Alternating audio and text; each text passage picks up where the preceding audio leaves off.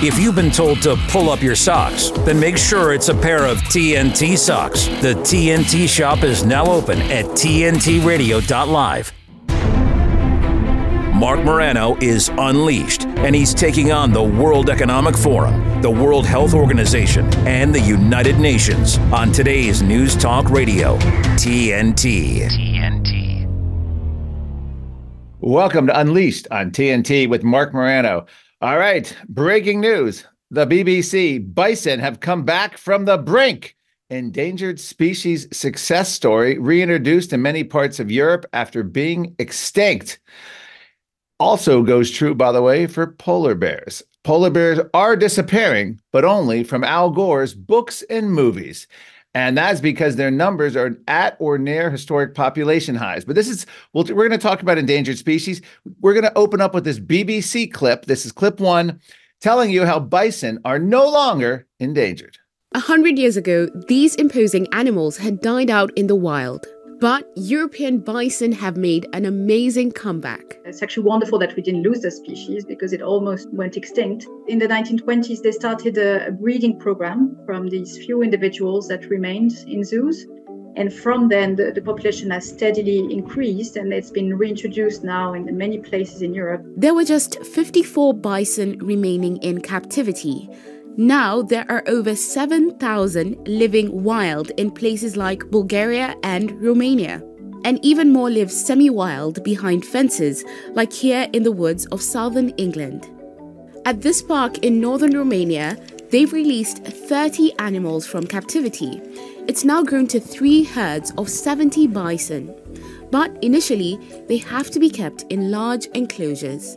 We used the so-called soft reintroduction. The animals simply learn to eat the local species, simply learn to adapt. So when finally we release, the animal succeed to survive. Weighing up to 850 kilograms, they're Europe's largest wild land mammal, so they can have a big impact on the environment, which benefits lots of other plants and animals. An endangered species success story. Now, you can go too far, obviously, with reintroducing animals. Reintroducing the grizzly bear, wolves cause problems with farmers in the West.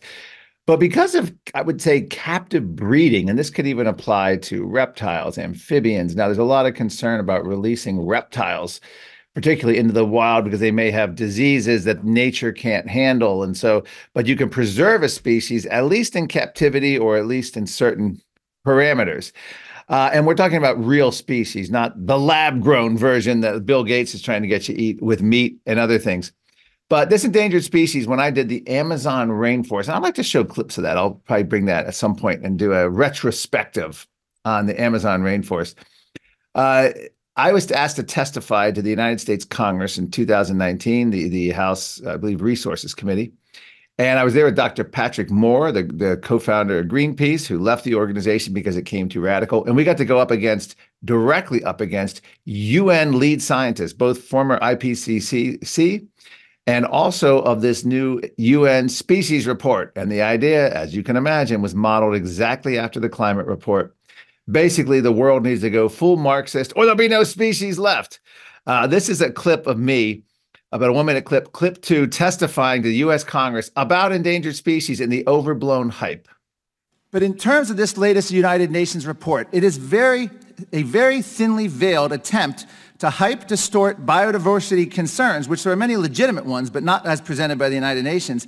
It's the latest UN appeal to give it more money, more power, more scientific authority, more money, and more regulatory control of the economy and people's lives. The UN Species Report requires, quote, a huge transformation is needed across the economy to protect and restore nature. What kind of a huge transformation are we talking about? Well, the UN in its press release invoked authoritative science, and that is, of course, produced by the United Nations. The UN Executive Secretary declared it presents authoritative science to decision makers for their consideration. At best, the U.S. science represents nothing more than authoritative bureaucracy. A more accurate term would be authoritative propaganda. I was having a lot of fun there, and I was letting them know exactly what this United Nations species process, modeled after the climate process, was all about. And the man sitting next to me was the lead author of this report, from the United Nations. And this was at a House hearing in the United States Senate. The Democrats controlled at the time. Republicans invited me as a minority witness, as well as Dr. Patrick Moore. And I tried to lay out, first of all, what the UN was doing. They were claiming 1 million species were going to be going extinct and disappearing, and that all known species demand. And of course, I had dealt with a lot of this in my Amazon rainforest documentary, particularly on species, because it was actually Dr. Patrick Moore who pointed out. Edward O. Wilson, the biologist from Harvard at the time, had predicted, all these millions of species that were going extinct, but we didn't have any Latin names, didn't know which species were actually going extinct, because they were species that were theoretical in a computer model, that they hadn't yet been discovered, but that they might be out there in the wild. And Dr. Patrick Moore at the time said, yes, we found the endangered species. They're in the electrons of the hard drives of Edward O. Wilson's computer at Harvard. In other words, they don't exist. It's a theoretical exercise. And this is the same kind of science that the United Nations picked up. This is clip 3, part 2 of my testimony before the U.S. Congress. Is another clip. I think you'll enjoy this, because I'm trying to lay out the case of why the UN species report was junk science. We have the former UN chief, Christiana Figueres, who I've interviewed for the book, talking about, we seek a centralized transformation that will make life on planet Earth very different, using hyped environmental scares. I go back to the 1960s and show that from overpopulation, deforestation, global cooling, resource scarcity, no matter the environmental scare, the solution was always the same: wealth redistribution, central planning, and sovereignty limiting treaties.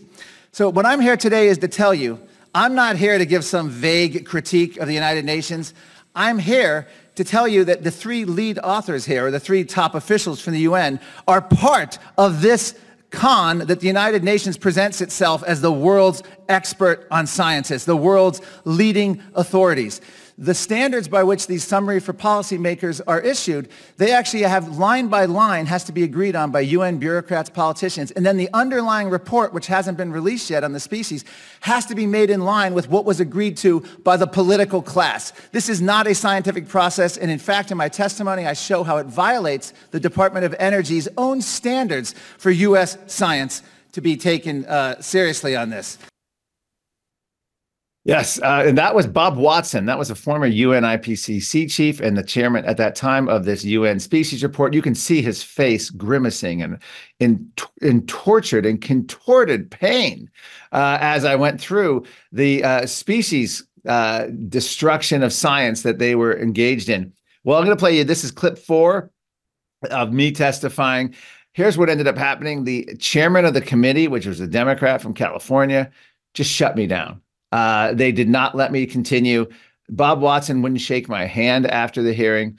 And what was funny is that the Media Matters for America did an analysis. And even though there were, I think, 4 witnesses on the Democrat and just Patrick Moore and I and the Republicans, we ended up dominating the talk time, the Q&A, and subsequently the media coverage of it. This hearing was such a disaster for the Democrats that they literally held the exact same hearing 3 weeks later without Patrick Moore and myself. And this was just a hearing. I don't even know if you could call it a hearing. It was like a committee briefing of just the same UN scientists came back because the news cycle was robbed of them because they weren't expecting 2 guests, myself and Dr. Patrick Moore, 2 witnesses, to literally eviscerate and destroy their entire scientific report. They're used to the weak Republicans. Oh, yes, this is a concern, and the UN, and well, we just think the UN might be going a little too far, but we're not going to challenge anything they say because they are the gold standard. No, they didn't get that. They got by name, specific criticism. I submitted a long written report. Dr. Patrick Moore's testimony was devastating. There was a lot of other, I guess you'd say, amicus briefs, although it wasn't a lawsuit, from Dr. Gregory Wrightstone, CO2 Coalition, who's been a friend of the show. So this is my clip 3 testifying, and then I'm going to have you a clip of Patrick Moore. But let's play clip 4, part 3 of my testimony to the U.S. Congress on species. One point on the polar bears, Al Gore mentioned them and featured them as an icon in his first movie. His sequel in 2017 didn't mention polar bears once. They are at or near historic population highs. So I'm not talking about the UN vaguely. I'm talking about Sir Robert Watson here, Edward Brandizio, Dr. Shin. They are the leaders of this UN politicization of species endangerment science. They are fully engaged in using what they claim to be authoritative science to lobby for more power and expanding control of the United Nations. Dr. Watson actually says the future of humanity depends on action now. Dr. Watson, sitting next to me, or Sir Robert Watson, is claiming the United Nations can identify the problem, put itself in charge of the solution. He says it's our last chance to save the planet. These are the words of a salesman, a science bureaucrat, not a disinterested... I'd like to ask the witness to direct your testimony to the chair and not to your fellow Dr. Watson, though, these are the words of not a scientist, but of a science bureaucrat doing the bidding for his organization, just as he did during the ClimateGate scandal. They trotted him out on all the TVs. Thank you, Mr. Morano. To say nothing to be seen here. The chair now recognizes Sir Robert Watson for 5 minutes. And I was done. They just cut me off just like that. And Robert Watson never actually addressed anything I said, but was smoking angry and wouldn't shake my hand, wouldn't talk to me, gave some interviews trashing me and Patrick Moore, calling us fringe. The Democrats on the committee then said that I was one time on Alex Jones's show, and therefore Alex Jones was testified. They were trying to link me with Alex Jones. They did everything. But we got a huge media bonanza, and we pushed the science, we pushed the politics, we pushed it hard, and we exposed this fraud on this species report in the United States Congress. This is clip 5. This is going to be Dr. Patrick Moore's testimony before this House Committee on Natural Resources. Let's take a listen to his scientific report here. IPBES claims that there are 8 million species. Yet only 1.8 million species have been identified and named. Thus, the IPBES believes there are 6.2 million unidentified and unnamed species. Therefore, 1 million of the unknown species could go extinct overnight, and we would not notice it because we would not have known they existed. This is highly unprofessional, stated politely. Scientists should not, in fact, cannot, predict estimates of endangered species or species extinction based on millions of unnamed species. This is not a new phenomenon. The so-called sixth grade extinction has predicted for decades. It has not come to pass, similar to virtually every doomsday prediction made in human history. The IUCN is the only international observer organization in the UN General Assembly specifically concerned with biodiversity and nature protection. My organization, the CO2 Coalition, finds the IUCN findings on biodiversity and endangered species to be far more credible than those of the IBPPS, which are not credible in the slightest. It is quite clear that the highly exaggerated claims of the IPBES are not so much out of concern for endangered species as they are for affront for radical political, social, and economic transformation of our entire civilization. Their recommendation for an end to economic growth alone condemns the developing world to increased poverty and suffering. Appealing to the green urban class, the IPBES recommends urban agriculture and rooftop gardens as part of their transformational agenda. No mention is made of eliminating millions, hundreds of millions of acres of former native ecosystems converted to biofuel plantations and solar farms. As with the manufactured climate crisis, they are using the specter of mass extinction as a fear tactic to scare the public into compliance. The IPBES itself is an existential threat to sensible policy on biodiversity conservation. Thank you for the opportunity to speak on this subject. Wow, Dr. Patrick Moore nailed it. And there was also, as I mentioned, supporting testimony. Gregory Wrightstone, CO2 Coalition. I just want to read you this because it gives you an overall picture. A close review of the most recent information dating back to 1870 reveals that instead of a frightening increase, extinctions are actually in a significant decline. What is apparent is that the trend of extinctions is declining rather than increasing, just the opposite of what the UN report claims. According to the report, we can expect up to 30,000 extinctions per year, yet the average over the last 40 years is about 2, not 2,000, not 20,000, 2 species annually instead of the 30,000 the UN is claiming. That means the rate would have to multiply by up to 15,000 to reach the dizzying heights the UN is predicting. Nothing on the horizon is likely to achieve even a small fraction of that. And you saw Patrick Moore mentioning the monoculture crops and the biofuels and the solar farms. And you can add to that the wind farms and all of this land. And you can also add to that the attack on high yield agriculture, which reduces the yield per acre, which then does what? You need more farmland to produce the same food if you can't get more food from the existing farmland input. And of course, Bill Gates wants to move everything into a laboratory and abolish farms. I'm being a little facetious there partially.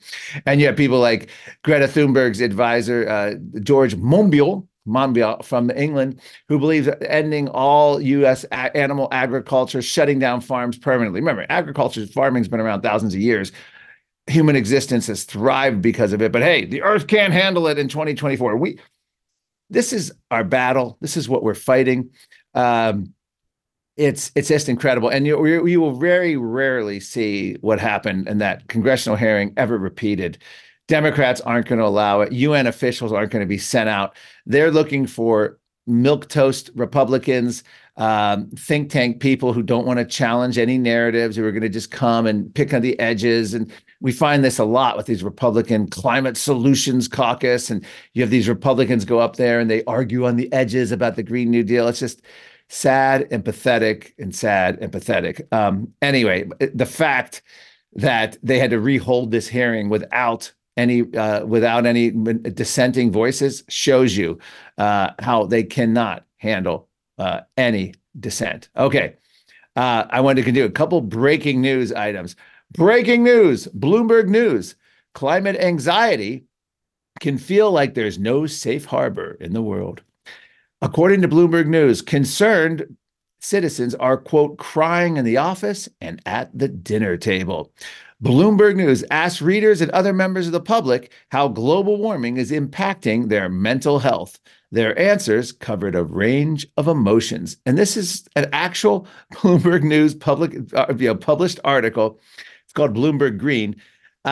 Tom Spencer, there was a moment his feelings about climate change tipped over from something remote and abstract into real anxiety. The 35-year-old Brit had spent years working in PR. He found himself confronting a flood of misinformation about electric vehicles. It must have been those climate deniers lying about the vehicle range, lying about the child slavery, lying about Chinese monopoly on rare earth, lying about the fact that you have to charge your electric vehicle on the grid, lying about all the fire hazards about them. Like most people, I had known that there was an underlying big problem, but it hadn't been my problem. And he goes on, and it just talks about his anxiety. It's suddenly the feeling when it clicks, I completely understand the scale of the issue. And it goes on, and it talks about people crying in their homes, people crying in their offices. And what's interesting about this is I did a report years ago, a 2020 actually report, crying over climate change. Tears, sobbing, and climate grief is an actual thing for climate activists. It was a Climate Depot special report. Here's an example. Eric Holtheis, and this is now 2013. I just broke down in tears while boarding a plane at San Francisco Airport while on my phone with my wife. I've never cried because of a scientific report before.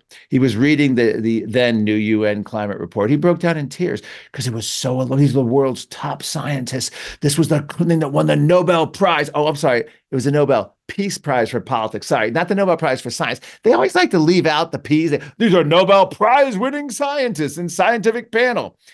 A, it was a Nobel Peace Prize for politics, for political activism. And B, it's not a scientific panel. It's a panel of bureaucrats. The former head of it, Rajendra Pachauri, had said of the IPCC UN climate science panel that global warming was his religion. Okay, so continuing on. This is a meteorologist. Again, this is Eric Holtheis. Trump and climate change drove me to therapy. I know many people in deep despair over climate, especially post-election. There are days when I literally can't work. and we don't deserve this planet because of how we voted. In a UN climate official, Ivo de Boer, breaks down in a flood of tears after warning the failure to reach a climate deal could plunge the world into conflict. And then we have this guy. This is one of my favorite people. Peter Kalmus, Jet Propulsion Lab. I mourned waking up every day. I said, Peter Kalmus of the Jet Propulsion Lab of NASA. Tears poured down when he thought about the calamity of man-made climate change, thoughts of climate action from a scientist who gave up flying. And then he gives tears of protest. This is a scientist who does dumpster diving, and by his own admission, I'm not accusing him of anything. He admits, and his wife talks about, they did a long interview about how he would go into dumpsters and alleyways and find food, all to reduce his carbon footprint. At least he's not a hypocrite. He's trying, to reduce his carbon footprint. So I give him credit for that. And he goes on and says that he gets involved in these protests against any kind of banking, financial institutions. It's incredible. Then we have UN Cristina Figueres, the former UN climate chief. She's in tears, telling kids that that the UN climate meetings will be insufficient to save the world. And this goes on and on. And I urge you to go look up at the UN the Climate Depot crying report. But this is where we are. They hype the report, and then they hype the fear of either species, of climate, of a virus, of terrorism, of overthrowing Russia, and I'm even including some of the Cold War in that overblown fears, that they then can justify seizure of power, emergency decrees. This is how the game is played. This is where we are. The most recent, the one on the front burner, which is what we're going to talk about coming up after the break, is going to be the World Health Organization pandemic treaty, the tyranny of what they're proposing with Bill Gates funded scientists at the WHO declaring global instant lockdown. So when we come back on Unleashed with Marc Morano, Nick Murray, who has spent 15 years in local and state level politics in New England, building coalitions, free market, a free market activist, is going to be talking to us about everything from lockdown to pandemic rules and the freedom challenge to America, our education system. Stay tuned. This is Unleashed with Marc Morano on TNT. Sonia Poulton. You feel the need to describe yourself, along with being a useless eater, free speech isn't a phobia, as a male with a penis. Why would you feel the need to describe yourself as such? Well, you never know these days, do you? Anyone can have a penis, apparently, so just thought you better make sure everybody knows. And that is the reality, isn't it? Words have lost all meaning. And one of the things that I wanted you to come and join me about and comment about is the whole issue of gender and transgenderism. Are you cis, Jack? No. There's no such thing. There was literally no such thing till a couple of years ago, and it's their religion, it's not mine, and I refuse to get involved with this sort of terminology. It's ridiculous. Sonia Poulton on today's News Talk, TNT. People might tell you that Lyme doesn't kill people, but we are losing people. People disappear from their lives. One of the scariest things that I had to deal with was memory loss. Not just I don't remember what I did last week, but I forgot all the words to my own songs. I remember going to my primary care physician, and he was like, "You are 100% healthy, there's nothing wrong with you." And my response was, "That's impossible, I'm dying." I wasn't working, so I had all of these hospital bills. We had to move out of our home and move into my parents' basement. I just wish I could have truly been present in those big moments, when she took her first steps or, her first day of preschool. Lyme is such a thief, and it goes undetected because no one is looking for it. For more information and prevention tips, go to projectlyme.org. Today's News Talk Radio. Come on, let the man talk. We never censor our hosts. Good. Now, talk. Uncensored news. Today's News Talk Radio, TNT.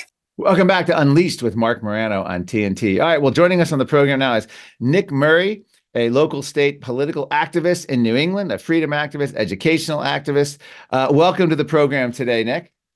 Thanks so much for having me on, Mark. Good to be with you. Thank you. All right. Well, you're from New England, which even the Republicans, I find hard up there to get excited about.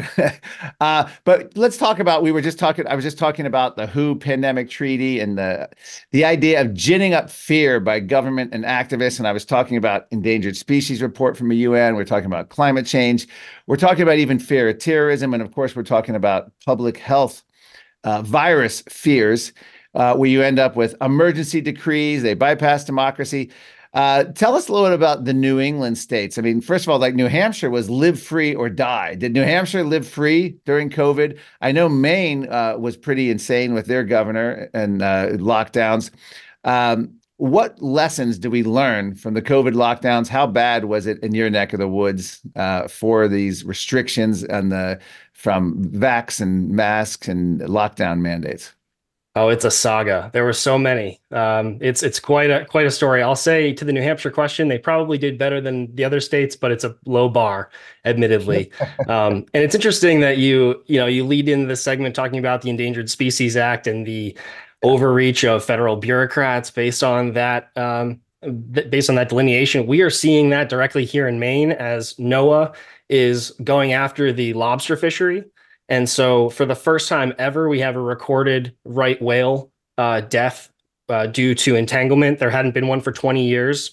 But in the last couple of years, this had been a big fight for the lobster fishery here, which is about 3,500 independent business owners, small business owners that are being directly affected by bureaucrats in DC rewriting the rules. And so when you look at that, and obviously all of this is based on these modeling, that comes from on high in the expert class in DC. And so I think that's an accurate parallel to what we saw in COVID here in New England and Maine specifically in regards to the federal government. Yeah, in terms of lobster, well, the lobster fishermen, it's funny because they have the offshore wind, which we know is causing a mass increase in these whale deaths. You even have the federal government tacitly admitting it. And yet you have like all these Republican state offices, but the Democrats are still silent. I mean, most of them, there might be a couple Democrat lawmakers. The environmentalists are silent. It turns out they're being paid by the wind subsidies. And then, of course, it doesn't really matter how many whales they killed because A, it's politically protected, and B, because of the Inflation Reduction Act, the money is going to be pumping in for decades. And they're already talking about Biden overspending the Inflation Reduction Act well beyond what Congress authorized of a few $100 billion to hitting $1 trillion. They're just pulling the money out wherever they want. And they're acting like there was no congressional oversight or passage of this bill. So in terms of this, they want to, and the other thing that mentioned is, and you can comment on this, is when you crush these small businesses, who replaces the Maine lobster? Is it going to be potentially Bill Gates' lab-grown lobster, or is it going to go to Asian countries, China, and other places where they have zero environmental standards? Well, that's a great point. It's interesting because the Maine lobster fishery ships a lot of their product to Asia. There's a huge demand out there. Yeah. So I don't know, if you crush small businesses under this weight of the state regulation, the state tax and regulatory regime is already bad enough here in Maine, as opposed to New Hampshire, you could say, but again, a low bar in New England.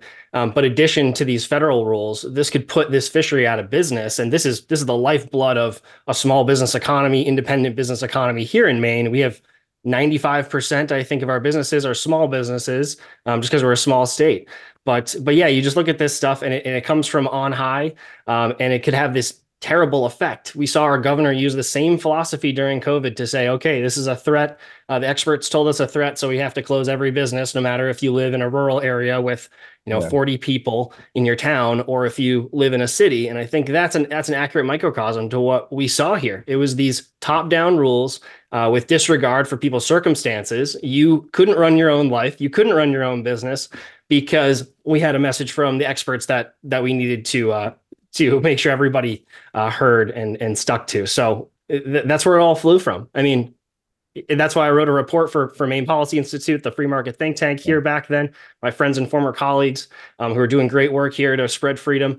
Because even looking back, you got to give folks the benefit of the doubt of what they knew back then. And I really tried to do that. And so let's look at the data. Let's look at what was there. Yeah. Let's look at the pre-existing guidance from places like the federal government and the CDC about mass lockdowns in response to a pandemic. This is why they threw this stuff out years ago.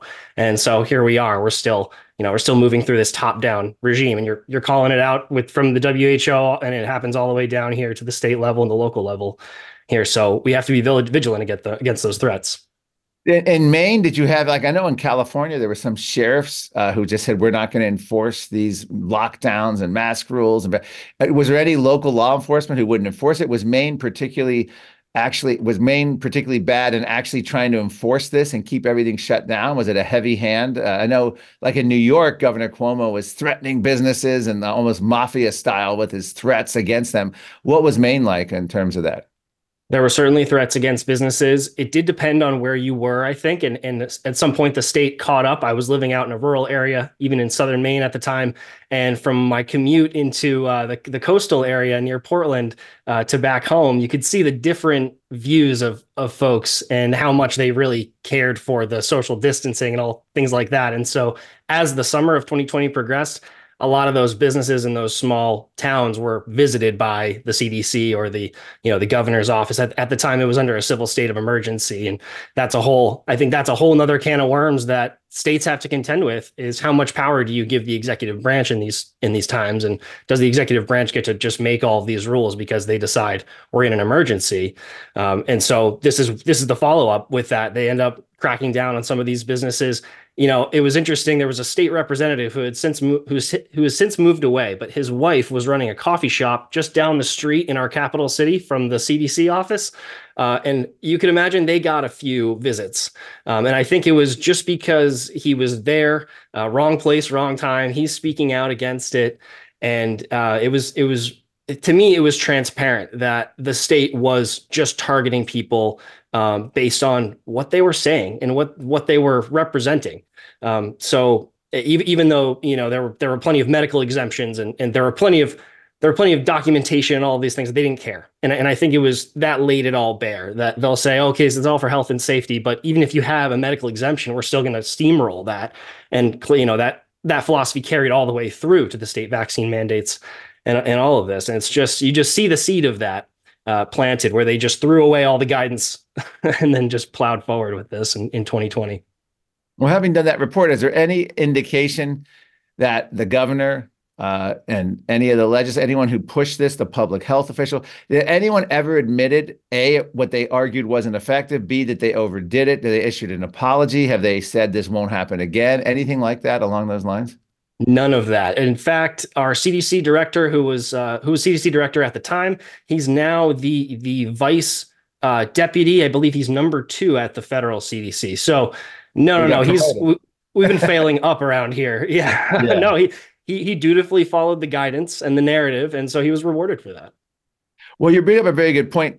You say, this was obviously just unbridled power with no check, and we saw this. I say this in all earnest, and some people don't like it, but the greatest single blunder, and I argue if you have something you'd like to challenge it with or something you think is a greater single blunder that any president has made in the last 50 years, was Donald Trump signing the COVID emergency decree. Now, you could argue he didn't have all the facts or he shouldn't have, but had he known what he knows now, but he did sign it. And that literally allowed for every state governor, mayor to become essentially dictators overnight for years on end, where they could just issue mandates and close stuff. So my question is, how do there's been no remorse. How do we fight this emergency power reform? Is this something that all 50 states have to fight? Is there a separate one we can fight at the federal? In other words, shouldn't there be like a 7-day, say, declaration where you can have unbridled power by the executive in an alleged emergency, but then have immediate call of legislators to meet, and so your actual people can vote, like your representatives can vote on whether to continue this state of emergency? What's the story with that? Don't we, in other words, what kind of emergency power reform does America need that was essentially, we could see all the flaws after COVID? Yeah, I think an example that you bring up is a great way to formulate that, but it does have to happen on the state level. I mean, we do have a Federal Emergencies Act there is a federal emergencies law that, the states can get money if the federal government has an emergency out there for it. But it really has to follow the state declaration, because the states have the police powers. So it has to happen at every state. And that's why we pursued that we pursued a 50 state scorecard based on emergency powers at Maine Policy to try to figure out what the differences were between the different states. And we were talking about that.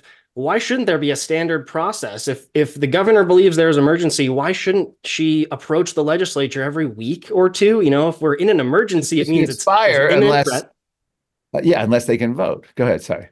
Right. I mean, if you're in an emergency, it sort of assumes that it's an urgent, imminent threat happening at the moment. It's sort of self-explanatory in a way. An emergency should be obvious. And so I didn't think it was so unreasonable to say, hey, how about every couple weeks or a month even come back? We were in a 15-month state of emergency where the governor just decided the terms, when it starts, when it ends. And you'd be surprised. There's a lots of states that are like that.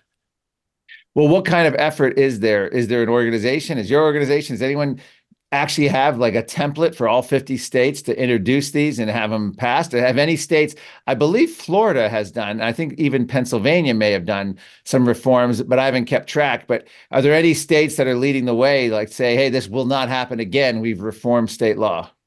Yeah, I think Pennsylvania did a good job. And the funny thing about that was it had to happen through a ballot initiative because the legislature, the governor had vetoed it. And so in order to override the governor's veto of a sensible emergency powers reform, similar to what you suggest, I can't remember the details of it, but that was the best one that I had seen in terms of reforms happening over the pandemic. And it's right. It's require the governor to come back to the legislature every 2 weeks, every few weeks, and present their case and make sure that there is an emergency. And then the legislature gets to decide whether that's true or not via 2/3 vote.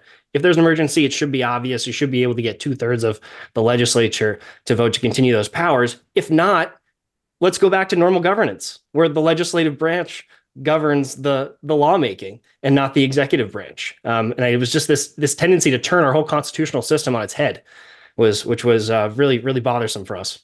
Well, it also goes back, and I'll get your thoughts on this. 2001, George W. Bush does the terrorism, declares the 9/11 and terrorism emergency declaration. We're still living under that. And that led to a lot of, obviously, freedoms being hinged upon, led to a lot of federal power. Well, of course, the Patriot Act helped turn us into the surveillance state. Tell me a little bit what your thoughts are on the 9/11 emergency declaration and just the legislation and how America transformed after 9/11. Oh man, there's so much there with the authorization of the use of military force, which has just been carried through, and all the things that the federal government has done in the Middle East since then, to the Patriot Act, where ushered in the whole travel surveillance state, where our ability, our freedom to travel within the United States has been restricted. I mean, to the whole surveillance of phone records. I mean, the revelations of was that Assange that the federal government was collecting en masse phone records, metadata records of United States citizens instead of getting an individualized warrant, which the Fourth Amendment requires, taking a warrant just of AT&T's entire user database and then taking that. And yeah, I think since then we've seen a huge erosion of individual liberty in the favor of centralized government power, and then all the way to these international organizations that our power is even being sort of shuffled up the chain and away from the people. I think if we start to look at individuals as people who should be empowered to create the best life that they want to see in this world, and not just some filler of taxpayers, I think we can get to a much better place where we're not just en masse shutting down the world because there's some kind of threat that's invisible, whether it's terrorism or if it's a new virus or anything. I think it's really troubling to see how the elites will just, it's kind of how the elites will go towards that totalitarian impulse. I think we all have it. It's innate in human nature. And I think it's sad that that's where folks will go when there's a problem. Yeah, you on your Twitter feed, you retweeted about the NSA, Jake Sullivan basically doesn't believe in the Fourth Amendment of the United States. He actually says, quote, "We do not believe that serves the national security interests of the United States," talking about the Foreign Intelligence Surveillance Act to require a warrant for every to query from every of lawfully collected data. What's going on at the NSA? They no longer believe that they no longer believe they need court orders or a warrant. They can just basically surveil and seize anything they'd like. Right. This is the National Security Administration, and in DC we have all the absurdly named federal agencies. So of course, in the name of national security, they have to take away your rights. And I think it's terrible that we have to look at United States citizens and the threat of the threat of the United States citizens' right to be secure in their communications is somehow a national security threat. It's we're just going to throw out due process entirely and surveil folks like that. It's really sad that we've gotten to this point. We have to continually be vigilant about it, but it's just you have to lament the fact that we have gotten to this point where, from the White House podium, representatives of the White House are saying that your right to due process is a national security threat. Scary. Well, it's amazing how people can have personal. I mean, I remember when it was Dick Cheney and George Bush, both whom I loathe now, but that's another story. When they were talking about torture, and I remember the media was saying, "Oh, we can't allow torture," and they were doing, they were accused of doing torture, and they were defending it. But they weren't. I remember at the time thinking, "Well, they're not U.S. citizens." Well, once you do it to non-U.S. citizens, it's just a matter of time before they do it to U.S. citizens. What are your thoughts, just in general, just on the in terms of America? It feels like an American Freedom Index. How would you rate it the last 50 years? Would you say the big bump would be like 9/11 and then COVID? Those are the two big bumps up against our freedom. How would you rate that in terms of Americans losing freedom and freedom becoming much more in peril in America, say since 1970? What events would have threatened our freedom? Yeah, 9/11 has and COVID have got to be the biggest ones for sure. The bumps in the road there. I mean, if you're there are a lot of different ways to measure that, and you can measure it by pages of federal code or words in the federal code. I mean, geez, I don't even know what that looks like now. You could look at it in the value of the dollar or the national debt, and those things are direct threats to freedom as well. If our government is racking up public debt, that's hangs over the neck of all of our necks and all of our children and grandchildren potentially as well. And those are direct threats to our livelihood and our ability to produce and for our families and create a world that we want for the future. It means, so those policies of the last 50 years, whether it's those huge spending programs, welfare, the war on drugs, the war on terror, all of these massive spending projects, all the way up to COVID, the biomedical industrial complex that we've seen just massively inflate under COVID in the years past. I mean, all of these are threats to our freedom. So we've been in a steady decline, but for sure the decline has become steeper in those last 20 years, without a doubt. And I think the last 5 years with inflation and everything has seen it even get worse. All right, we're talking to Nick Murray, a political freedom advocate from New England.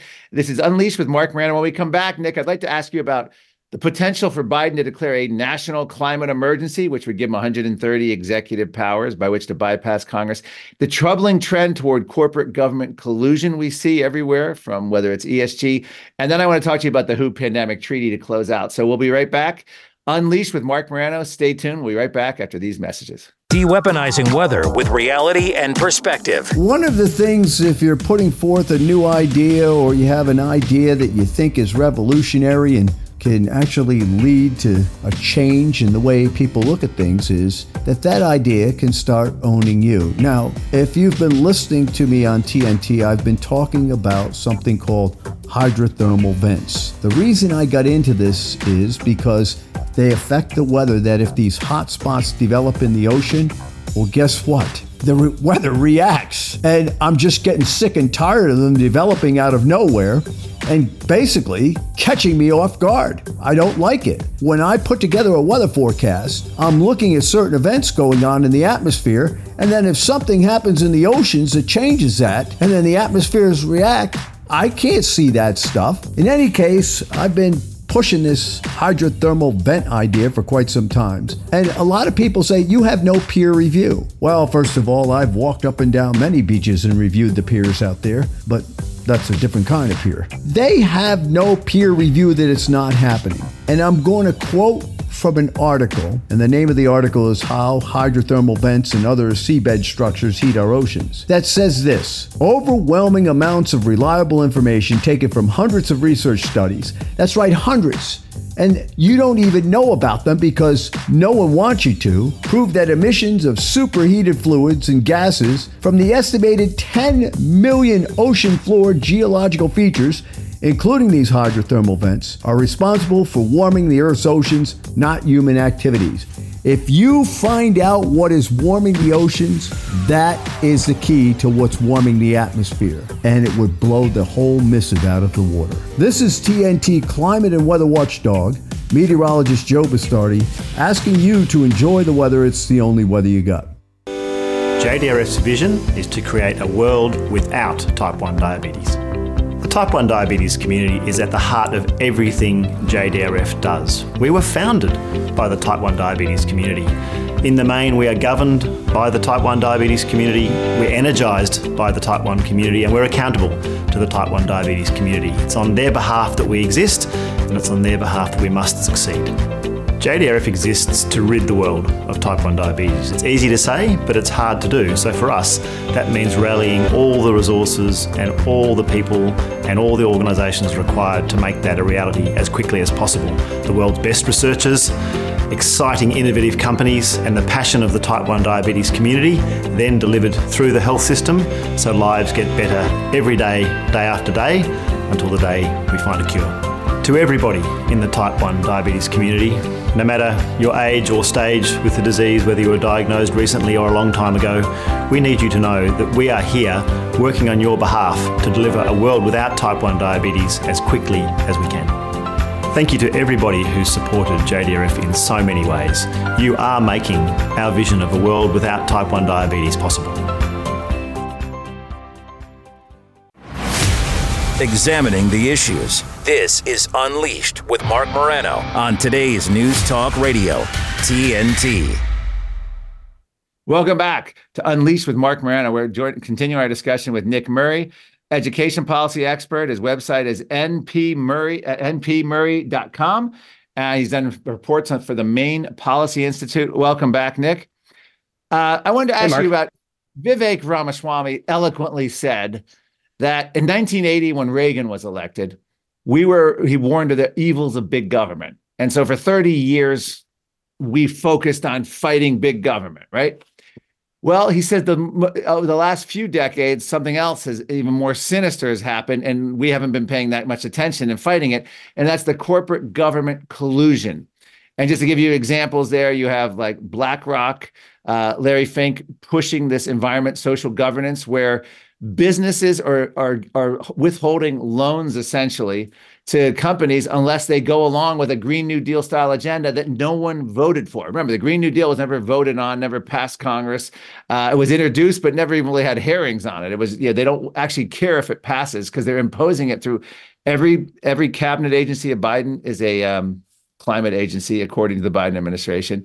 And you have all the executive orders, and then you have the corporate government collusion. We also see that, for instance, in electric cars. You have an Australian bank say they're not going to give out car loans to anyone who buys gas-powered cars. You have the World Bank threatening automakers, through Nicholas Stern at a meeting saying they're not going to fund the creation, the continued production of gas-powered cars.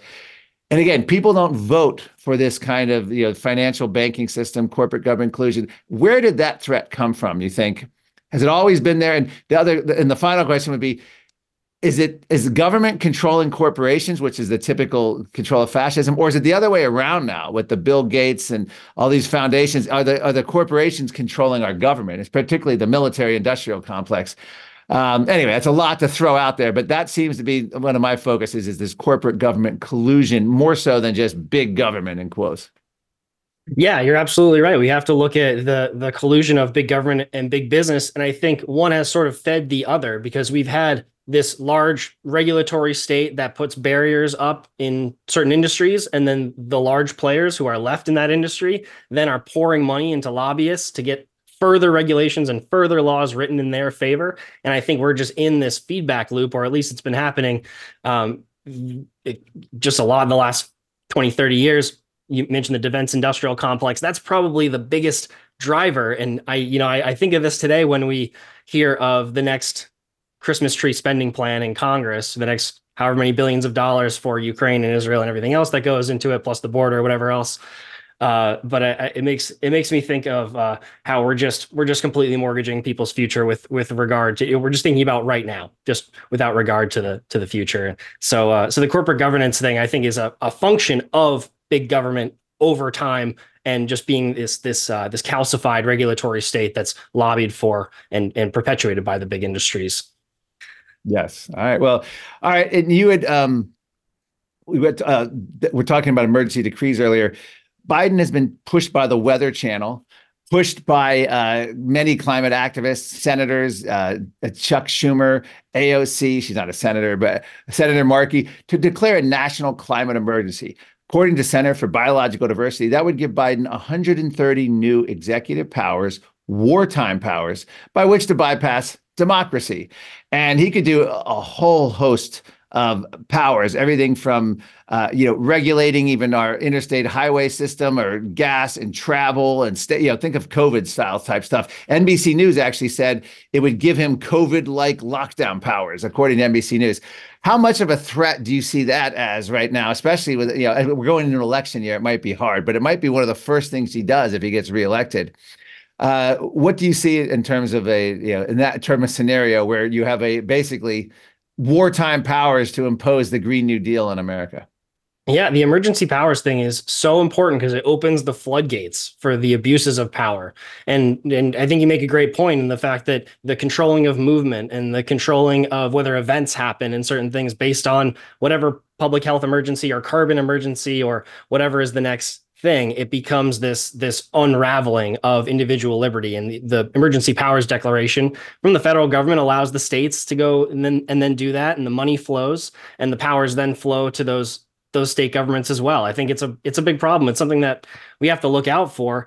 The federal emergency declaration is probably less impactful overall to people's lives than the state, but it flows because of the federal declarations out there. The states, that's sort of an open door for the states to say, hey, let's go get this money. But I think you make a great point, is that we're governing by the regulatory state, where, the state of Maine is taking the California rule to ban gas powered vehicles in 10 years or whatever it is. And it's crazy. I mean, we live in a state we're 40 people per square mile in this state. You live out in the woods, you have an oil burner. The power company here has come under a lot of public scrutiny, for a lot of reasons. But I think a big one is because we're the most heavily forested state in the country, and a lot of the power outages are down trees out there. And so we rely a lot on our independent, decentralized heating and energy sources here, wood, oil and heating oil and this and liquid natural gas and pipe natural gas and all of this. And so our state government is going and saying, you can't buy a gas powered vehicle per California's rules in the next 10 years. And we're going to actually replace all of this with wind and solar panels, which are just unreliable sources of energy, as you well know. And so we're trapped in the middle of this as well. Washington State, a lot, California banning gas-powered weed whackers and lawnmowers and everything else, threatening people with jail. I assume Maine has a lot of diesel generators too. Are they going to outlaw diesel generators and make you have to have a battery generator, which I guess would make no sense if you have a power outage, right? How would you charge a battery generator, right? I don't know. You see those hilarious memes of the diesel generator on the trailer charging the Prius or whatever. Right. Yeah. I do. See that That's all what the we've come to here in Maine. Yeah, I mean, the range alone of the electric vehicles, you lose 40-50% range in the cold. And so it's a tough sell for Mainers. Well, you mentioned the gas powered cars. That basically, this ban on gas powered cars, which is a de facto ban. The Biden administration is trying to claim it's not banned, but California executive order by Governor Newsom, the California Air Resources Board, unelected bureaucracy, imposes these rules. I think it's 18 states trigger laws, including Maine, including my state of Virginia. Then you have the Biden EPA, which is now basically putting huge corporate average fuel economy standards on vehicles and a bunch of other things to literally start choking and rationing their gas-powered cars. You have all the pressure on the automakers to go electric, and now they're finally fighting back. And you have, I think, Avis rental car released a third of their electric cars because of maintenance and lack of consumer demand. How much more damning can you get for a rental car company to say there's no demand? That's what the automakers are saying. But my point is, gas-powered cars are being banned without a vote. Restrictions on meat is happening now. With the methane restrictions, the EPA, the net zero goals. We're seeing all the farmers revolt in Europe. They're going after high-yield agriculture. How this is happening. And then, of course, you have the restrictions on free speech. And, of course, intelligence agencies working with Twitter and the old Twitter and Facebook and all of these social media companies to basically suppress free speech. No, the Congress never voted on any of this, but yet it's all happening to us, kind of like those So our straws became paper straws from plastic without anyone voting on that. So how do we fight that whole thing right now? I firmly believe that you have to fight on the state level. I think the federal government is kind of a lost cause. It's in a tough state, and I'm not really sure how to make change there. So that's why I've devoted my career to working on the state level and in my state and in our neighboring states in New England. And I think just highlighting the absurdity of this stuff. I think normal people, average everyday people who don't think about politics all the time, can understand how the math just doesn't work and how a system doesn't work if you're removing power sources and then asking people to buy more things that use more of that power source. So I think people are seeing right through and saying, wait a second, why are we getting California's rules that tell us to use something that doesn't work well here? And I mean, it's funny, a lot doesn't work well in California. Yeah. It doesn't work well in California either, and I think it's really funny because a lot of Mainers go to Florida. A lot of folks kind of split the year in Florida and Maine, and so even the solar panel companies down there will come up here and say, we can barely get this stuff done in Florida. You have half the sunlight, so you're going to have a much more difficult time getting enough energy to actually feed your state. But that's not what it's about. It's about getting those contracts and those subsidies to the companies that are friends with our politicians, like Senator Angus King, who has a long storied history of